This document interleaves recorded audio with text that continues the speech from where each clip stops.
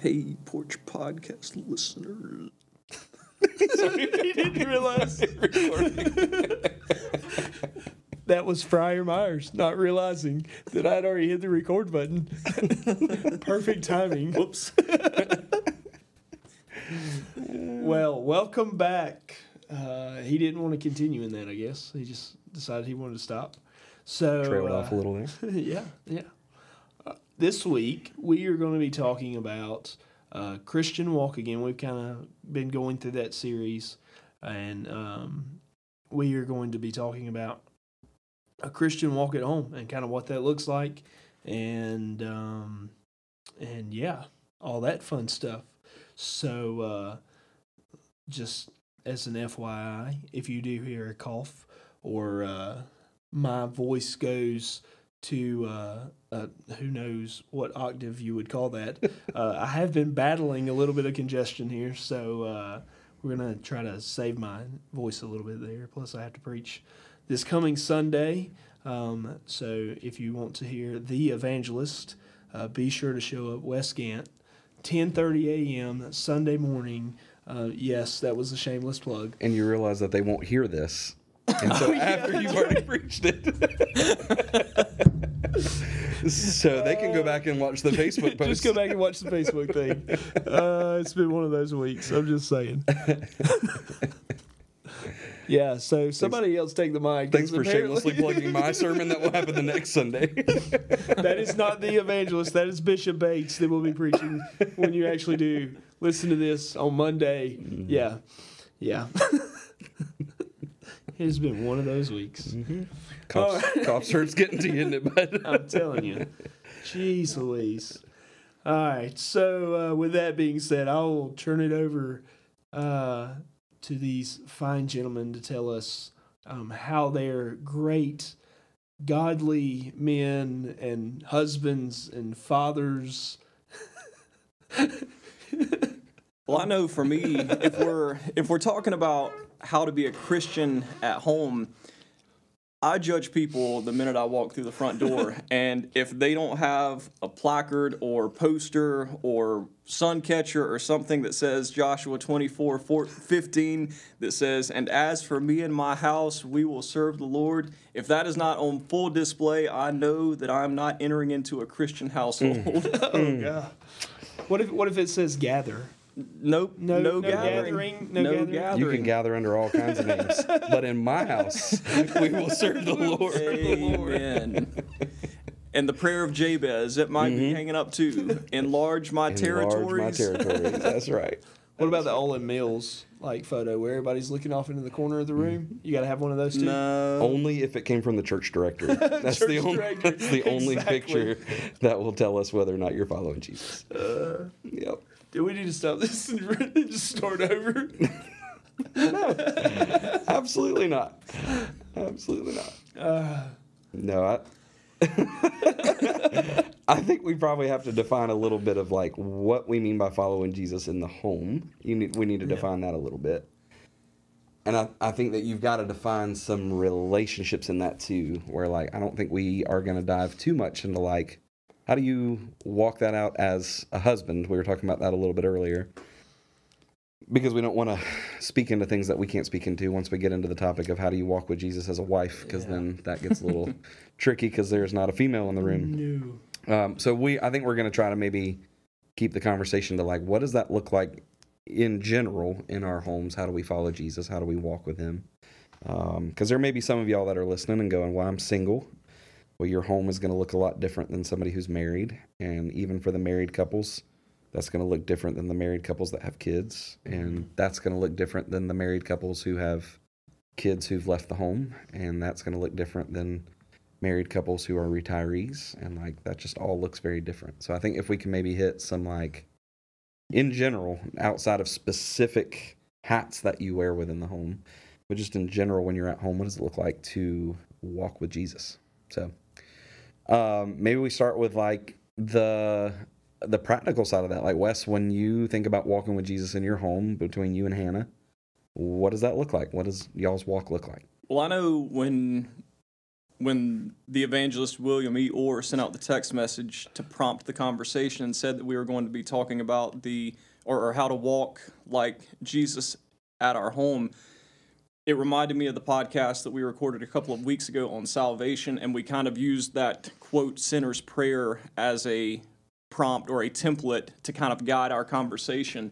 And for this particular episode or conversation, I thought about the 10 Commandments, because if you go through all those commandments and think about how they practically apply to your life and how they maybe apply to your home, to me, there's a lot that you could get into, starting off with the first commandment, and really even the second: you shall have no other gods before me, and you shall not make for yourself a carved image of any likeness of anything that is in heaven above, or that is in the earth beneath, or in the water, or under the earth. You shall not bow down to them, nor serve them.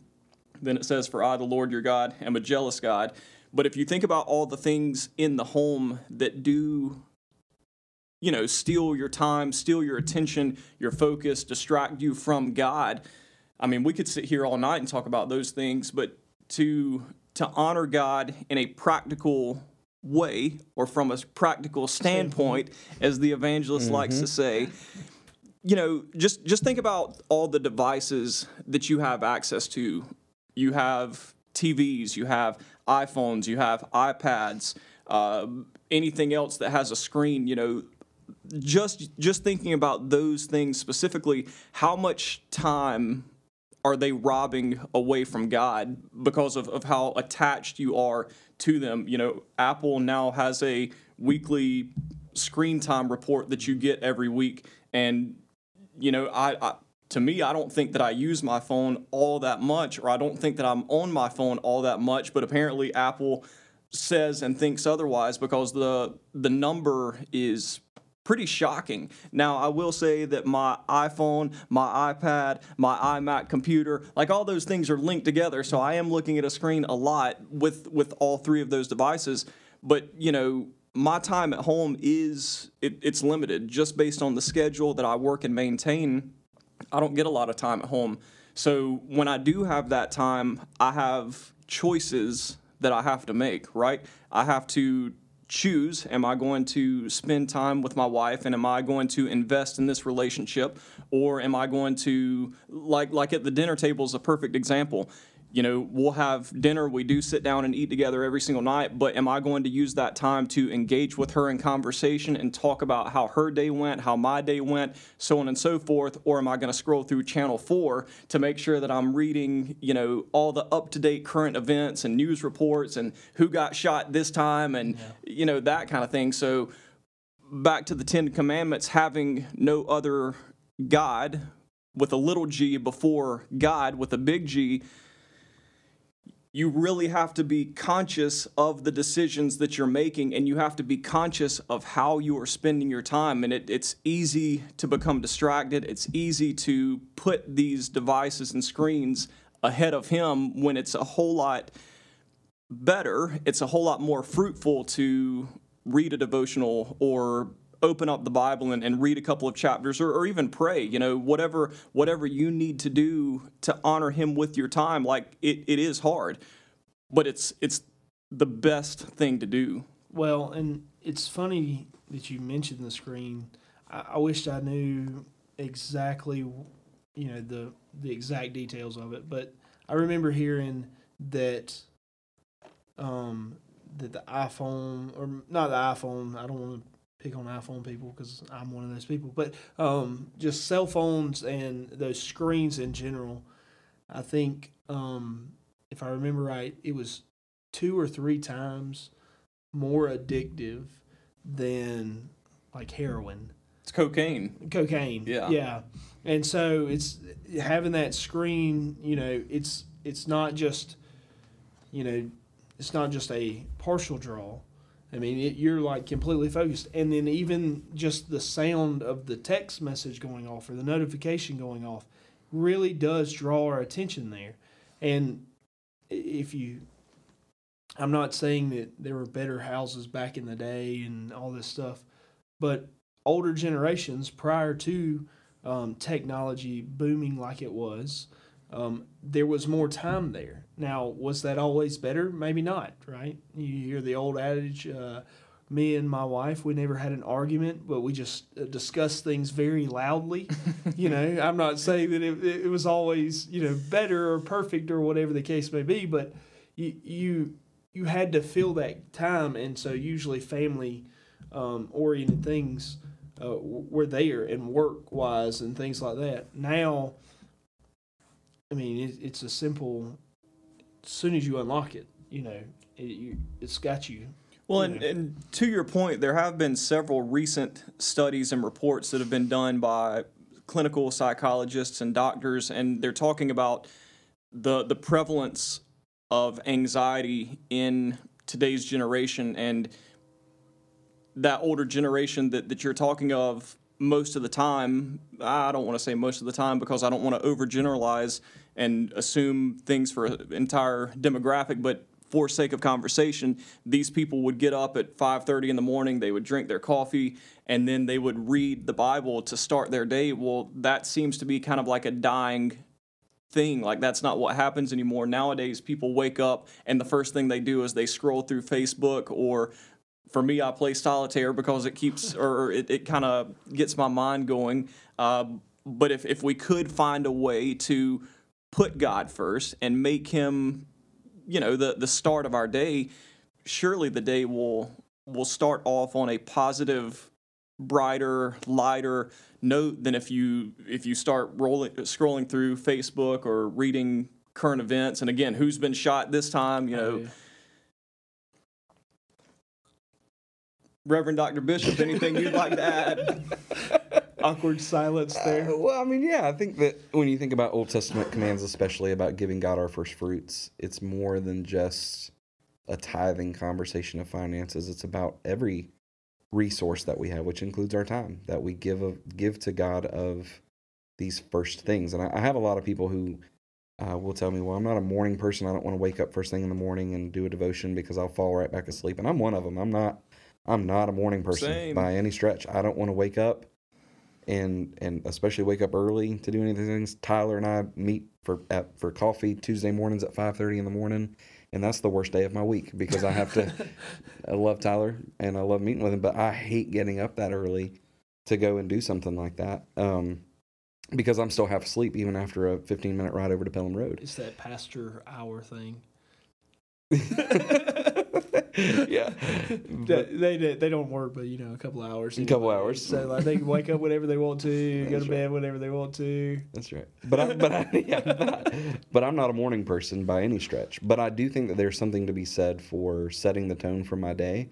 So whether that happens at 5:30 in the morning or 8:30 in the morning, or even after I've had my shower and fixed a cup of coffee or whatever, breakfast, and have kind of allowed my mind to wake up so that I can focus and give God the attention that he deserves. At some point in that process, there needs to be a giving of our first fruits that sets the tone for the rest of our day. And you talk to anybody, I mean, even outside of the home, you go to a sports team, you talk to coaches who are coaching at high levels, and it's like, well, what's the most important part of your practice time? And a lot of times they'll tell you it's those first opening minutes because it sets the pace for what the rest of a practice is going to look like. And even like, why do we all pay attention to the first play of a football game, the kickoff, and everything that's going to happen in those first 30 seconds of a football game? Why? Well, because it sets the tone for what the rest of the game is going to feel like. And those opening plays are so important to like show the other team who's boss, I guess. I don't know, but we have that opportunity every morning to give God of our first fruits and kind of set a tone for what the rest of our day is going to look like. And I think that is important. Again, that doesn't have to be 5:30 in the morning with our nose stuck in a Bible somewhere. That can be 8 o'clock in the morning over a cup of coffee, spending a little bit of time in prayer, or listening to Will told our youth last night to go to YouVersion and hit the play button at the bottom and let YouVersion read the Bible to you. And so that works for a lot of people, and that's okay. But we do need to set the tone the right way and put him first. I think on the flip side of that, there's that other end of the day too, where it's like we come home, and that's really where you were, Wes, talking about I get home and I've already had this long day and I'm tired, but I also want to catch up on all the stuff I missed while I was at work and all this other stuff. And now I've got devices coming at me and Facebook notifications and emails I haven't seen or text messages coming through. And all of those things definitely distract from our time as well. And so there's something to be said for prioritizing. And somebody had said a long time ago, to use Will's words a minute ago, the old adage was something along the lines of, you'll know where your priorities are based on where your time goes or where your resources go. And so if my time is going to my phone and Facebook and text messages and whatever else, then that's where my priority really is. But if my time is going to let me get in the Word, let me spend time with my wife, let me do the things that I know God is calling me to do, then that shows where my priority is as well. So we can do some pretty easy self-evaluation by just looking at our time, and that'll tell us very quickly where our priorities are and whether or not we have any idols. Yeah, no doubt. I mean, generally on any given evening, I may have like 2 hours of time at home. So I do try and make the most of it and make each minute count because I don't have many minutes at home. You know, to continue on, the third commandment talks about not using the name of the Lord your God in vain, and that speaks for itself. It reminds us that we should honor and revere God in our words.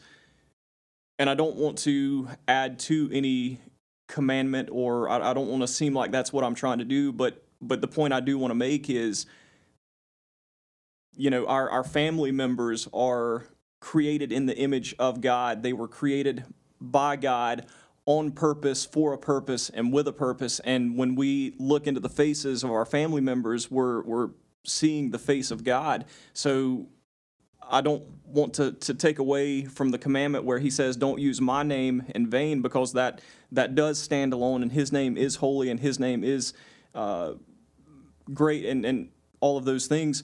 But we also need to be careful with the words we use to our families, you know, how we speak to them, the things we say to them. Are we speaking life and encouragement into them, or are we being dismissive, or are we, you know, discouraging them? You know, the things that we say, especially for me specifically, when I only have those 2 hours of availability at home, what am I saying? Is it, you know, am I sowing good things into my wife, or am I just giving her the cold shoulder? Or, you know, just, I guess what I'm trying to say is just be mindful of your words that you use when you're at home. You guys are in a different stage than I am right now because you both have children. So, you know, the way that they're looking at you guys, the way that they hear every single thing that you say, and probably repeat every single thing that you say.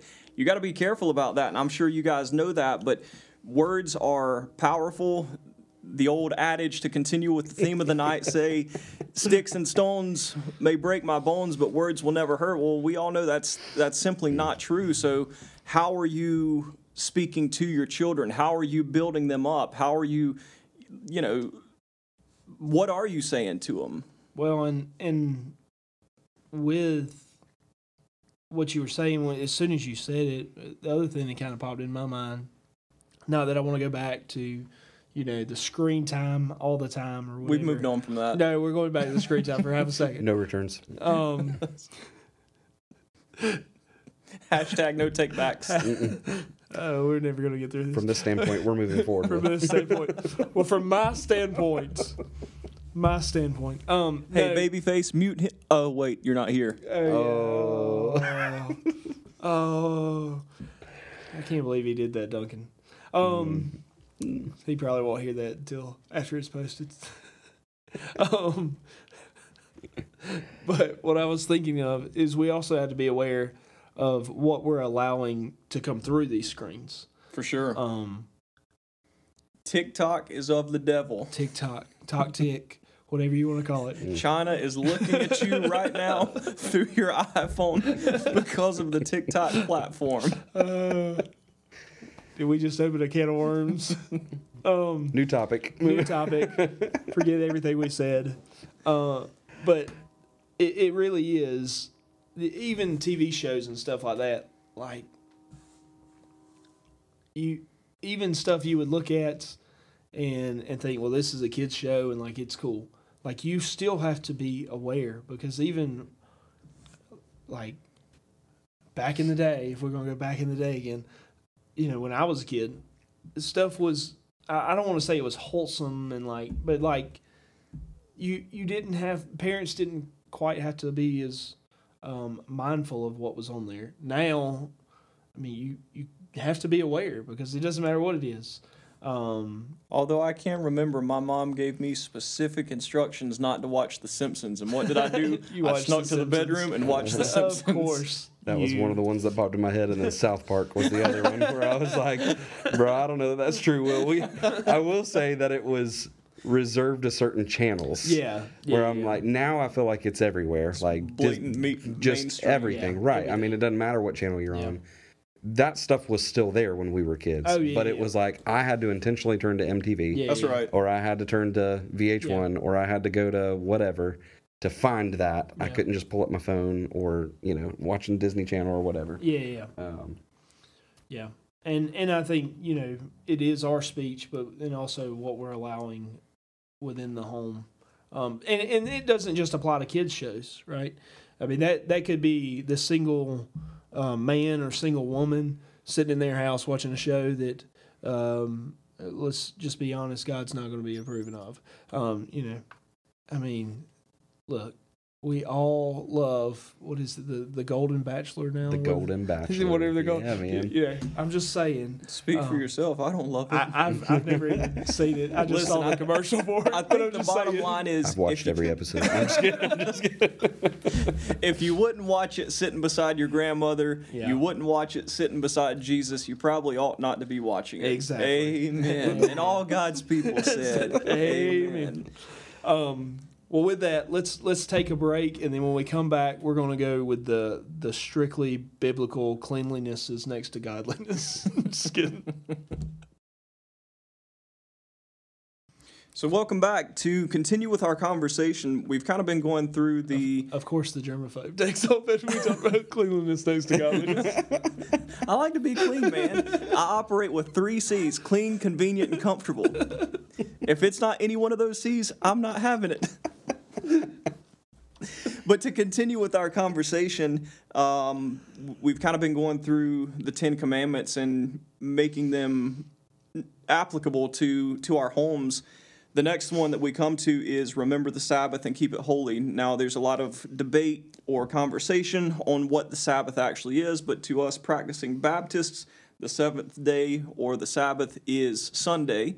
So to honor the Sabbath and keep it holy, what does that mean? What does that look like? I actually read a stat today that said, I guess I should have read it a little bit closer, but it said something like 60 to 70% of young adults between the ages of 18 and 25, 60 to 70% of young adults step away from church unless, and then there were 5 different criteria that I guess that prevented them from stepping away from their faith at that age.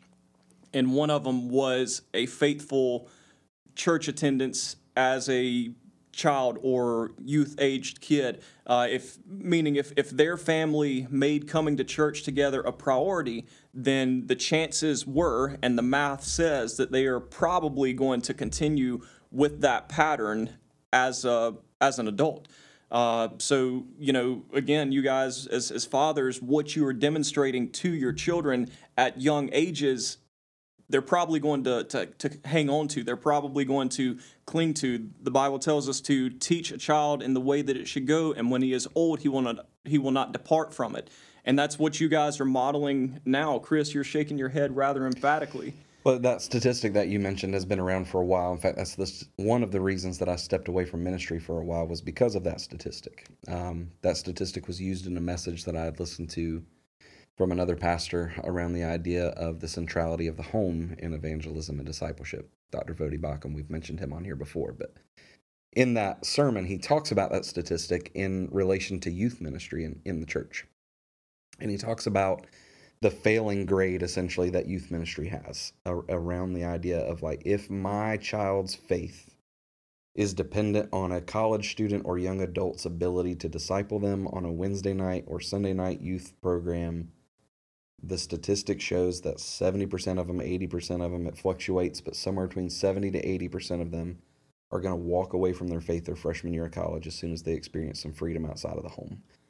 And so that is a failing grade on the mark of the church, but more importantly than a failing grade on the mark of youth ministry, that's also a failing grade on the the message of the home, which is really where Vodi Bakum took that of like, man, it shouldn't be dependent on a youth pastor to disciple your child.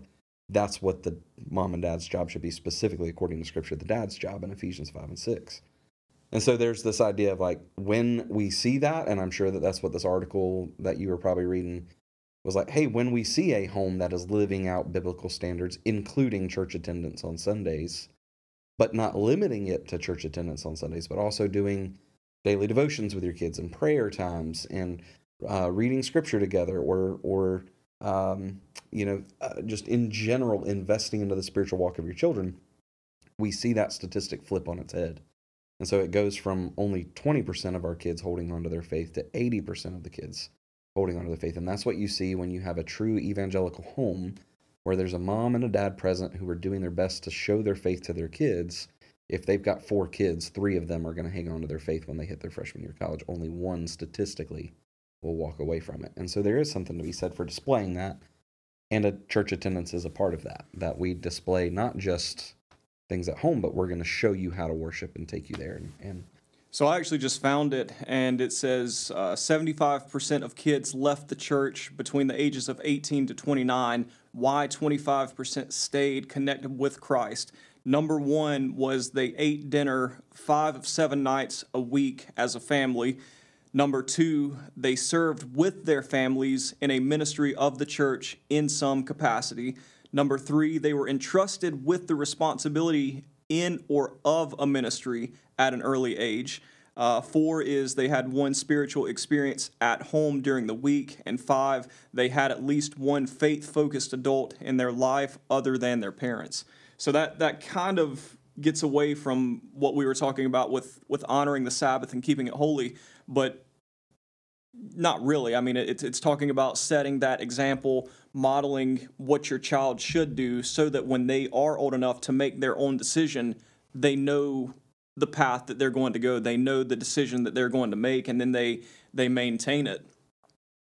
yeah, well, I think when we sacrifice the Sabbath for our kids to go do other things, we are displaying for them that what we believe and what we teach isn't real.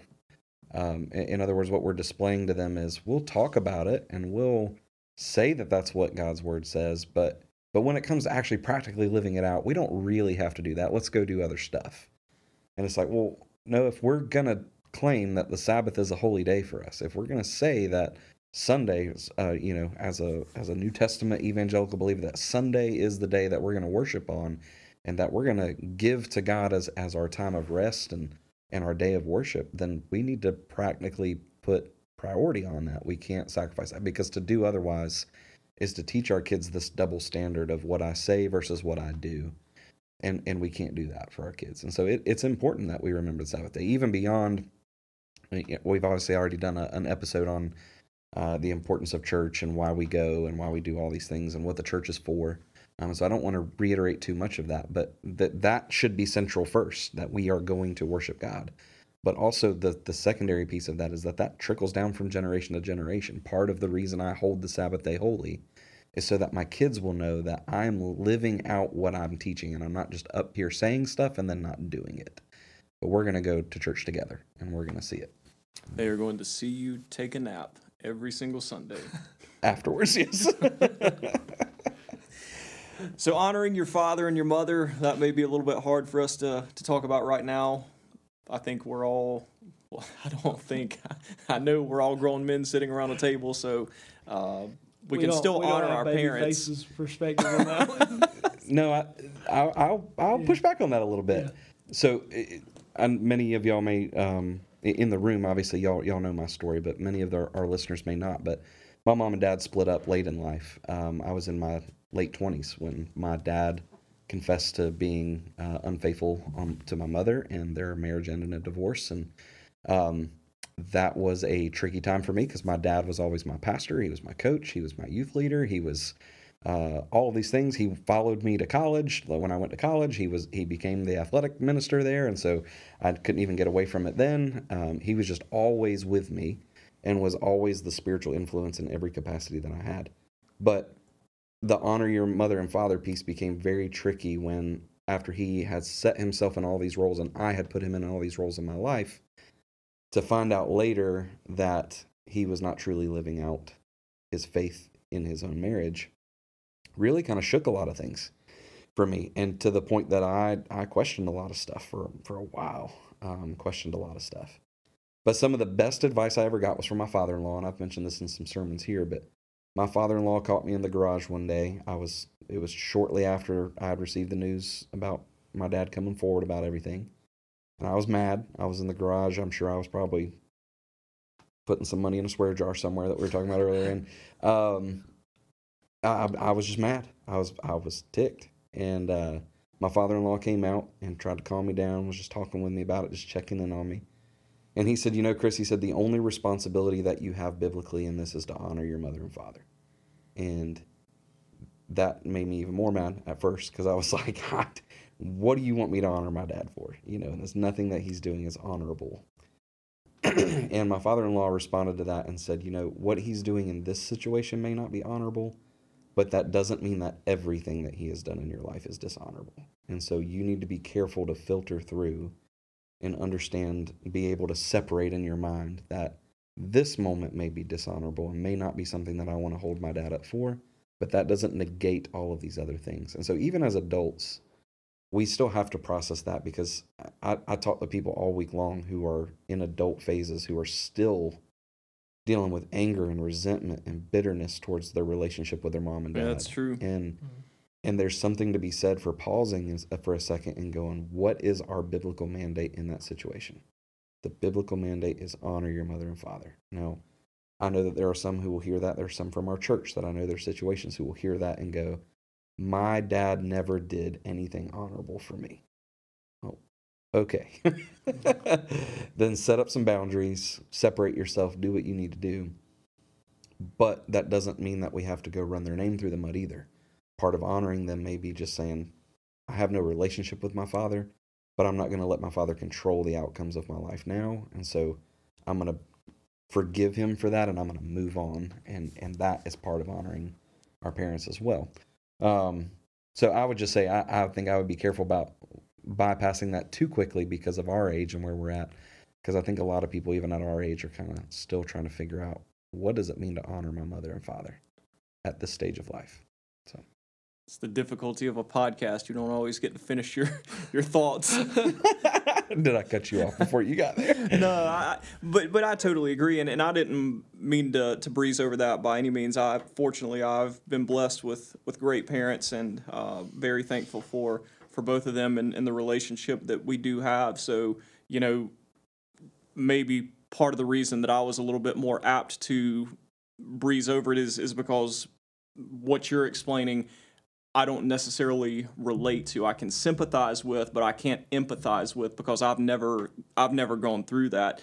It's easy for me to take that relationship for granted, and that sounds bad, but it's kind of true. And there's also things that you hear about how the way that a person perceives their relationship with their earthly father is how they perceive their relationship with their heavenly father. And there are some big disconnects in people with that. So, honoring your parents, loving your parents, respecting your parents, trusting your parents, what may come easy for some may not come easy for others. So, definitely agree with what you're saying.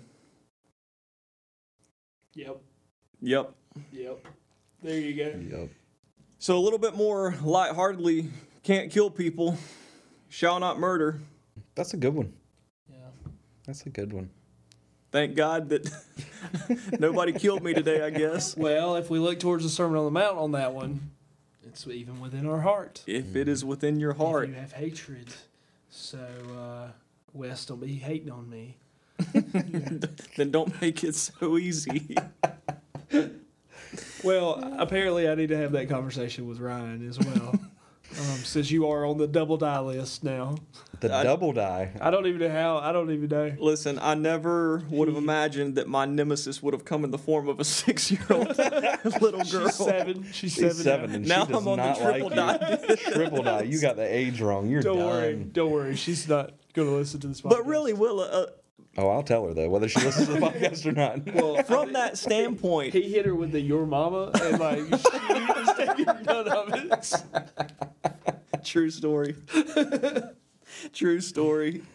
From that standpoint, though, with Matthew chapter 5 and the Sermon on the Mount, and where Jesus basically took things a step further, if you have hatred in your heart, you know, the way Greenville specifically is pretty unique, because you hear about how the value of the dollar is decreasing, and you hear about how cost of goods are higher and higher, and you hear about inflation, and you hear about increased taxes and all of those things. But Greenville is a little bit it's not protected, but we're just kind of, what's the word that I'm looking for?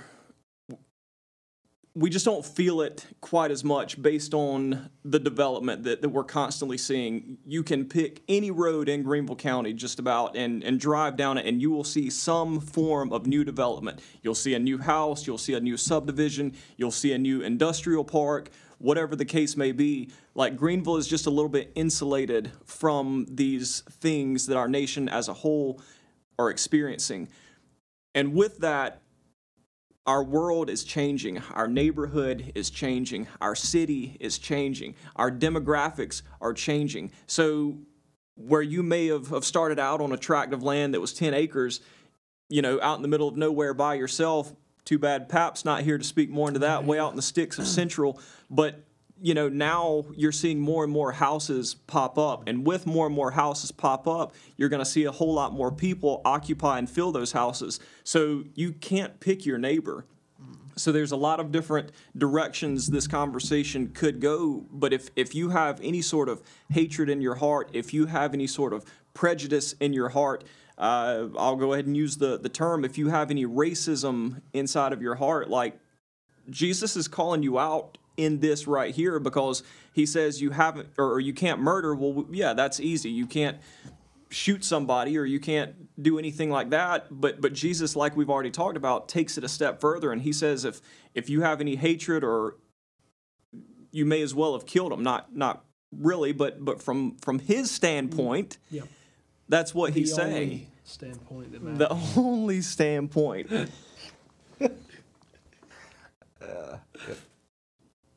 No, I think that's We were waiting for you to keep talking. I mean, you were on a roll there. We didn't realize you'd stopped. keep going, Liz. Keep going. You kind of, I don't want to say trumped it, but you kind of trumped it with the Jesus standpoint. The podcast is done now. Jesus spoke in the Sermon on the Mount, and that was it. That's no, but it is true. That is how Jesus framed that within the Sermon on the Mount. And anytime I preach this particular part of the Sermon on the Mount, I talk about the idea of what Jesus was drawing our attention to, that there's this line that we tend to draw in the sand of, like, this is right, and it's black and white. There's this side of the line that's good, that side of the line that's bad. But because the line is drawn so strictly of, well, I've never murdered anybody. I've never physically put a gun to somebody's head and pulled the trigger. I've never stabbed anybody. I've never put anybody in the grave. I've never caused anybody's heart to stop beating. I'm good. And Jesus is like, well, if that's where your mindset is, you have missed the whole point of the law. Yeah. Because the whole point of the law is not to see how much we can get away with, but rather to see how close to God's character we can become. And so God's character is a character of love. And so murder may be the hard line in the sand, but our heartbeat should be, let me get as far away from that as I can. And so Jesus' command in Matthew 5 is, if you even look at a brother with hatred in your heart, you've already committed murder. Well, man, that ups it a good bit for us. And so we have to rethink that. We have to think about some of the things you mentioned about being a good neighbor and the people that are around us and how we behave around them and what we think about them and how we speak to them, because all of that is an indication of our heart and whether or not we are truly following the law Jesus was calling us to, or whether we're playing this game of how close to the line can I get without actually crossing it. So moving on, committing adultery. This is a challenge. As I said earlier, we're all a bunch of grown men sitting around this table. So, that same passage of Scripture in Matthew chapter 5, Jesus talks about if you even look at a woman with lust in your heart, you have already committed adultery. So I guess I can sit here amongst you brothers in Christ and leave no sin unconfessed and tell you that I am an adulterer and I have looked at women with lust in my heart, and I was going to say it is what it is, but it's not. It is what it is. That's a bad thing, Yeah. But not trying to make excuses or defenses. I was going to say it's a natural thing for a man based on how we're wired and how we're created, but with Jesus, like that's no excuse, because Jesus tells us, or he told his disciples that once he was crucified and once he was resurrected, he came back to them for a short time and he said, "Hey, I'm going to go now and I'm going to prepare a place for you. But while I'm gone, I'm going to leave you a helper that's even greater than I am." And he left us with the Holy Spirit, and with the Holy Spirit who dwells inside of us, like, we don't have an excuse anymore. We don't have a leg to stand on when it comes to something that is seemingly natural. Like, we have the fullness and the abundance of Christ within us, meaning we can overcome any temptation that is presented to us. A lot of people will say that God will never give you more than you can handle, which isn't true, because if God wouldn't give you more than you could handle, he wouldn't have given his son, Jesus, a cross which killed him. He will give you more than you can handle so that you become more reliant and dependent on him. But what Scripture says is he will never tempt you beyond what you're able to be, or what you're able to overcome. And that's paraphrased. That's not verbatim or word for word. But he says he'll always give you an escape. Right. Yeah. So when it comes to this tricky, slippery slope of adultery and lust and things like that, we have that escape through him. But we still have to guard our hearts. We have to guard our mind. We may even have to put protective measures in place with, different forms of accountability or relationships with, someone that you trust.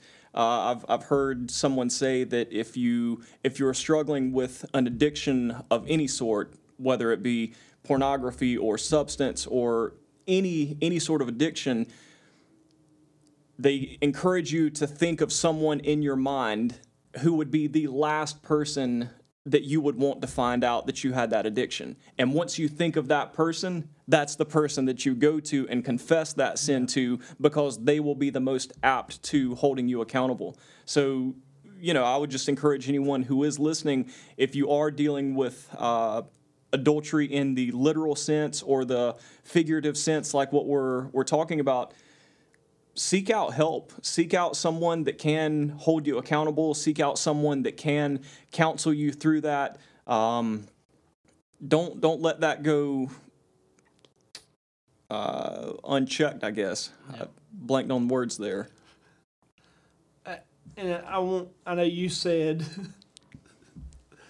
his hand motions. I think last week I forget what the closing line was there. I said the irrigation man doesn't understand hand signals, and now he's trying to throw his own hand signals.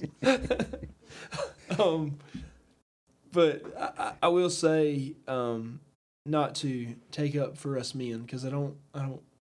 But men do get it, that harsh like adultery thing. But it's not just men anymore.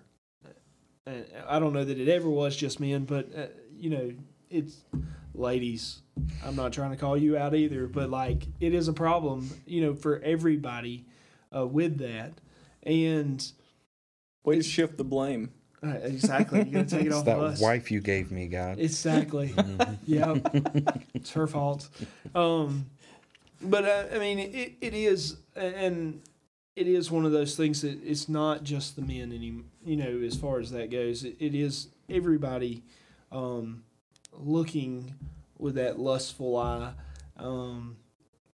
And even, depending on, exactly where you want to go with that and that kind of stuff. It's even the single person. It may not be the adultery piece, but the single person sitting there, and they may not have a concept of what that looks like, because if we go back to the last one with their parents, they may be looking at that and saying, well, mom and dad did it, or whatever the case may be, and so they're processing that as well. But yeah, I agree. Reach out. It's one of those things that can. We just, unfortunately, as a culture, don't take that very seriously. Exactly. Yeah. We assume that as long as I can look, as long as I don't touch. I hear that a lot dealing with teenagers. Is well, it's okay to look. As long Or as I'm just window shopping. Right. I'm just. You window hear that from the shopping. old men. Yeah. But the truth is, according to Scripture, that's not okay either. No. Right. And so, I think that our tendency always, our human nature always, is to downplay the effects of sin in our lives, and we do that through relabeling. So I'm not going to call it adultery anymore. I'm going to call it window shopping, right? I'm not going to call it lust anymore. I'm going to call it look but not touch. We do that with everything. We try to downplay these sins in our lives and make them less than what they are. But the truth is that they are the thing that caused Jesus to go to a cross for us. They are the thing that caused us to miss out on eternity if it wasn't for the grace of God. And so we have to understand and take every one of these sins very seriously. Adultery is one of those, as we've already kind of said. I think it is definitely becoming more prominent, I think, within the female culture. But predominantly it has been a male issue throughout history, of just that, again, the way we're wired visually and all those different things. But we are left without excuse at that point to look at it. And we have to take that seriously. We have to condemn it. We have to call it what it is. We can't be afraid to do that, because it does destroy marriages. It destroys families. It destroys homes. And you can think you're going to play with fire all day long and not get burned, but the truth is you are burning your home down, if that's where you are. And so I will echo the same thing these two guys have already said. Again, if you're dealing with that at all, you need to seek somebody to talk to, and you can talk to any one of us, but you need to reach out, because that will so quickly destroy your marriage and destroy your home, if you're in that look but don't touch mentality. Well, and then just going back briefly, since Will allowed us to back up a couple minutes ago, just going back to we already have one backup. We don't have backup again. Like, y'all remember how out of control those Hardee's commercials got a couple of years ago with this kind of stuff? I mean, it is literally everywhere. You can't even watch a daggum commercial about a cheeseburger without it being just blatantly broadcast and displayed. So really, fellas, guard yourself against it with whatever it takes. By all means, guard yourself against it. You can't steal. You shall not steal. I'm glad nobody walked into my house and stole my TV or refrigerator or Second Amendment right-bearing items or motorcycles. That seems like a pretty good one to have. Don't steal. Don't steal. I will say I am eternally grateful for the house that I'm currently living in, because the house that we moved out of, man, if you didn't have it locked down 3 times, it probably wasn't going to be there in the morning when you went to go look for it. So stealing, man, it's no good. It's no fun. It's just gross. Like I don't like people who steal. Yeah, I'm right there with you. And that was one thing my dad would always say. I can't stand a thief. Can't stand a thief. Yeah, that was That was his go-to line. I think it's a good thing. Don't steal. Yeah, just Maybe this one we can kind of breeze over. Maybe simple as that. Don't steal. just don't steal. And to wrap things up with the last one, you shall not covet your neighbor's house, nor shall you covet your neighbor's wife. And I guess we could just stop there because we don't have servants or, I mean, several of my neighbors have cows, so. But it can be anything. Like one of my neighbors has a brand new pontoon, and a couple of years ago when we had a summer of prayer, I wrote a couple of the devotions that made up that 31-day devotional guide for prayer, and that's one of the things that I mentioned, not coveting what your neighbor has. And it sure is easy to look out the window and see that bright, shiny pontoon that he's got parked out there. I mean, it'd be nice to have one in the driveway, but, good for him to be able to have that. I guess the takeaway for me for this commandment is just be thankful and appreciative of what you do have. Be thankful for the things that God has blessed you with, and don't play the comparison game. He went from hands to eyes. Coveting is a very dangerous thing, man. I mean, it really is, because it leads to all of the things that the Ten Commandments had already commanded us not to do. So we covet our neighbor's wife. Well, what ends up happening with that? Adultery. We covet our neighbor's things. Well, what does that lead to? Stealing. We covet someone's athleticism. What does that turn to? Not honoring the Breaking Sabbath.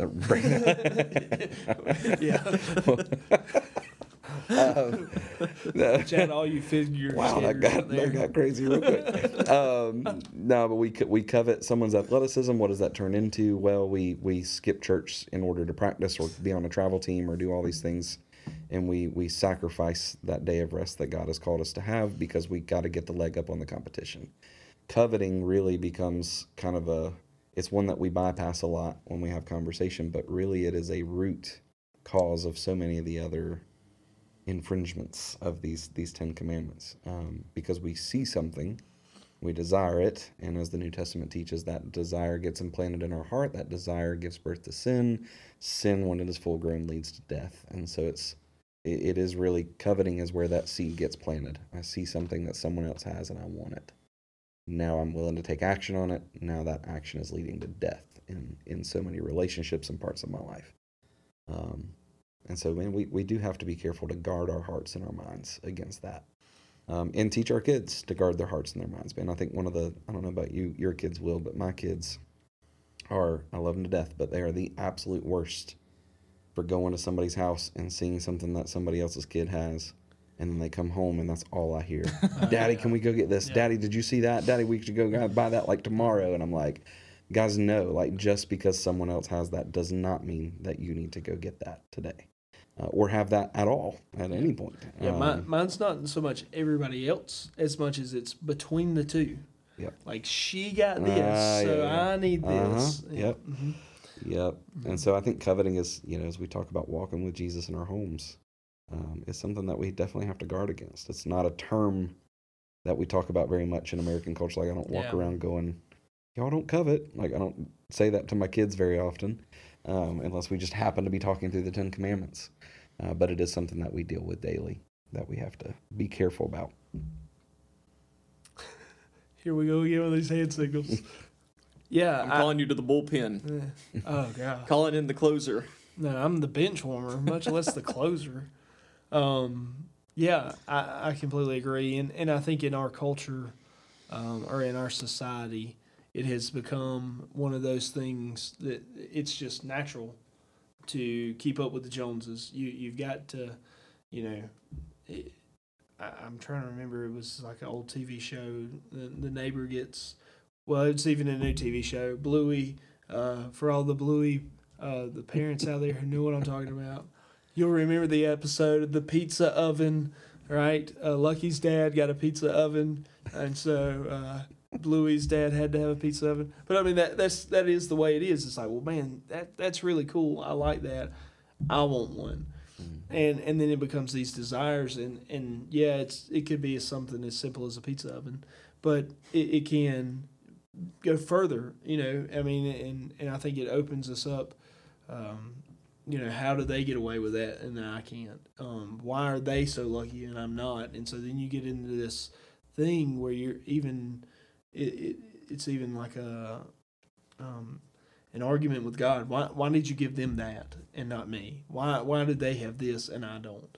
And so it just goes down a path that leads to so much more when you get into that. So I completely agree.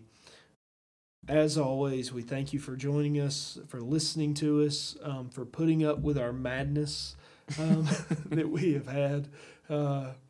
Be sure to check the live stream on the West Gants. No, I'm just kidding. But we're so glad that you listen. We appreciate your support in that. We always enjoy seeing that number increase. Not that we're worried about the numbers, but it makes us feel like at least somebody's listening, not just us. And so we appreciate that. We are coming up close, I believe, on 300 total downloads. So I don't know if we should have a pizza party or a cupcake thing or whatever it is that you used to do like in elementary school. But maybe you'll see one of those. We're going to live stream all of us eating 300 pieces of pizza. Whoa. All right, Mr. Beast, calm down over there. Yeah. But as always, we do want to thank you for joining us. Be sure to, if you haven't, to subscribe, to follow, check us out on Facebook to keep up to date with us. New episodes dropping. Hopefully, lots of new cool ideas. If you'd like to reach out to us, you can do it through our Facebook page with a direct message. If you need to talk to somebody about something or get more information on something, we'll always respond and be there available for that. And we thank y'all. Be sure to come back next week.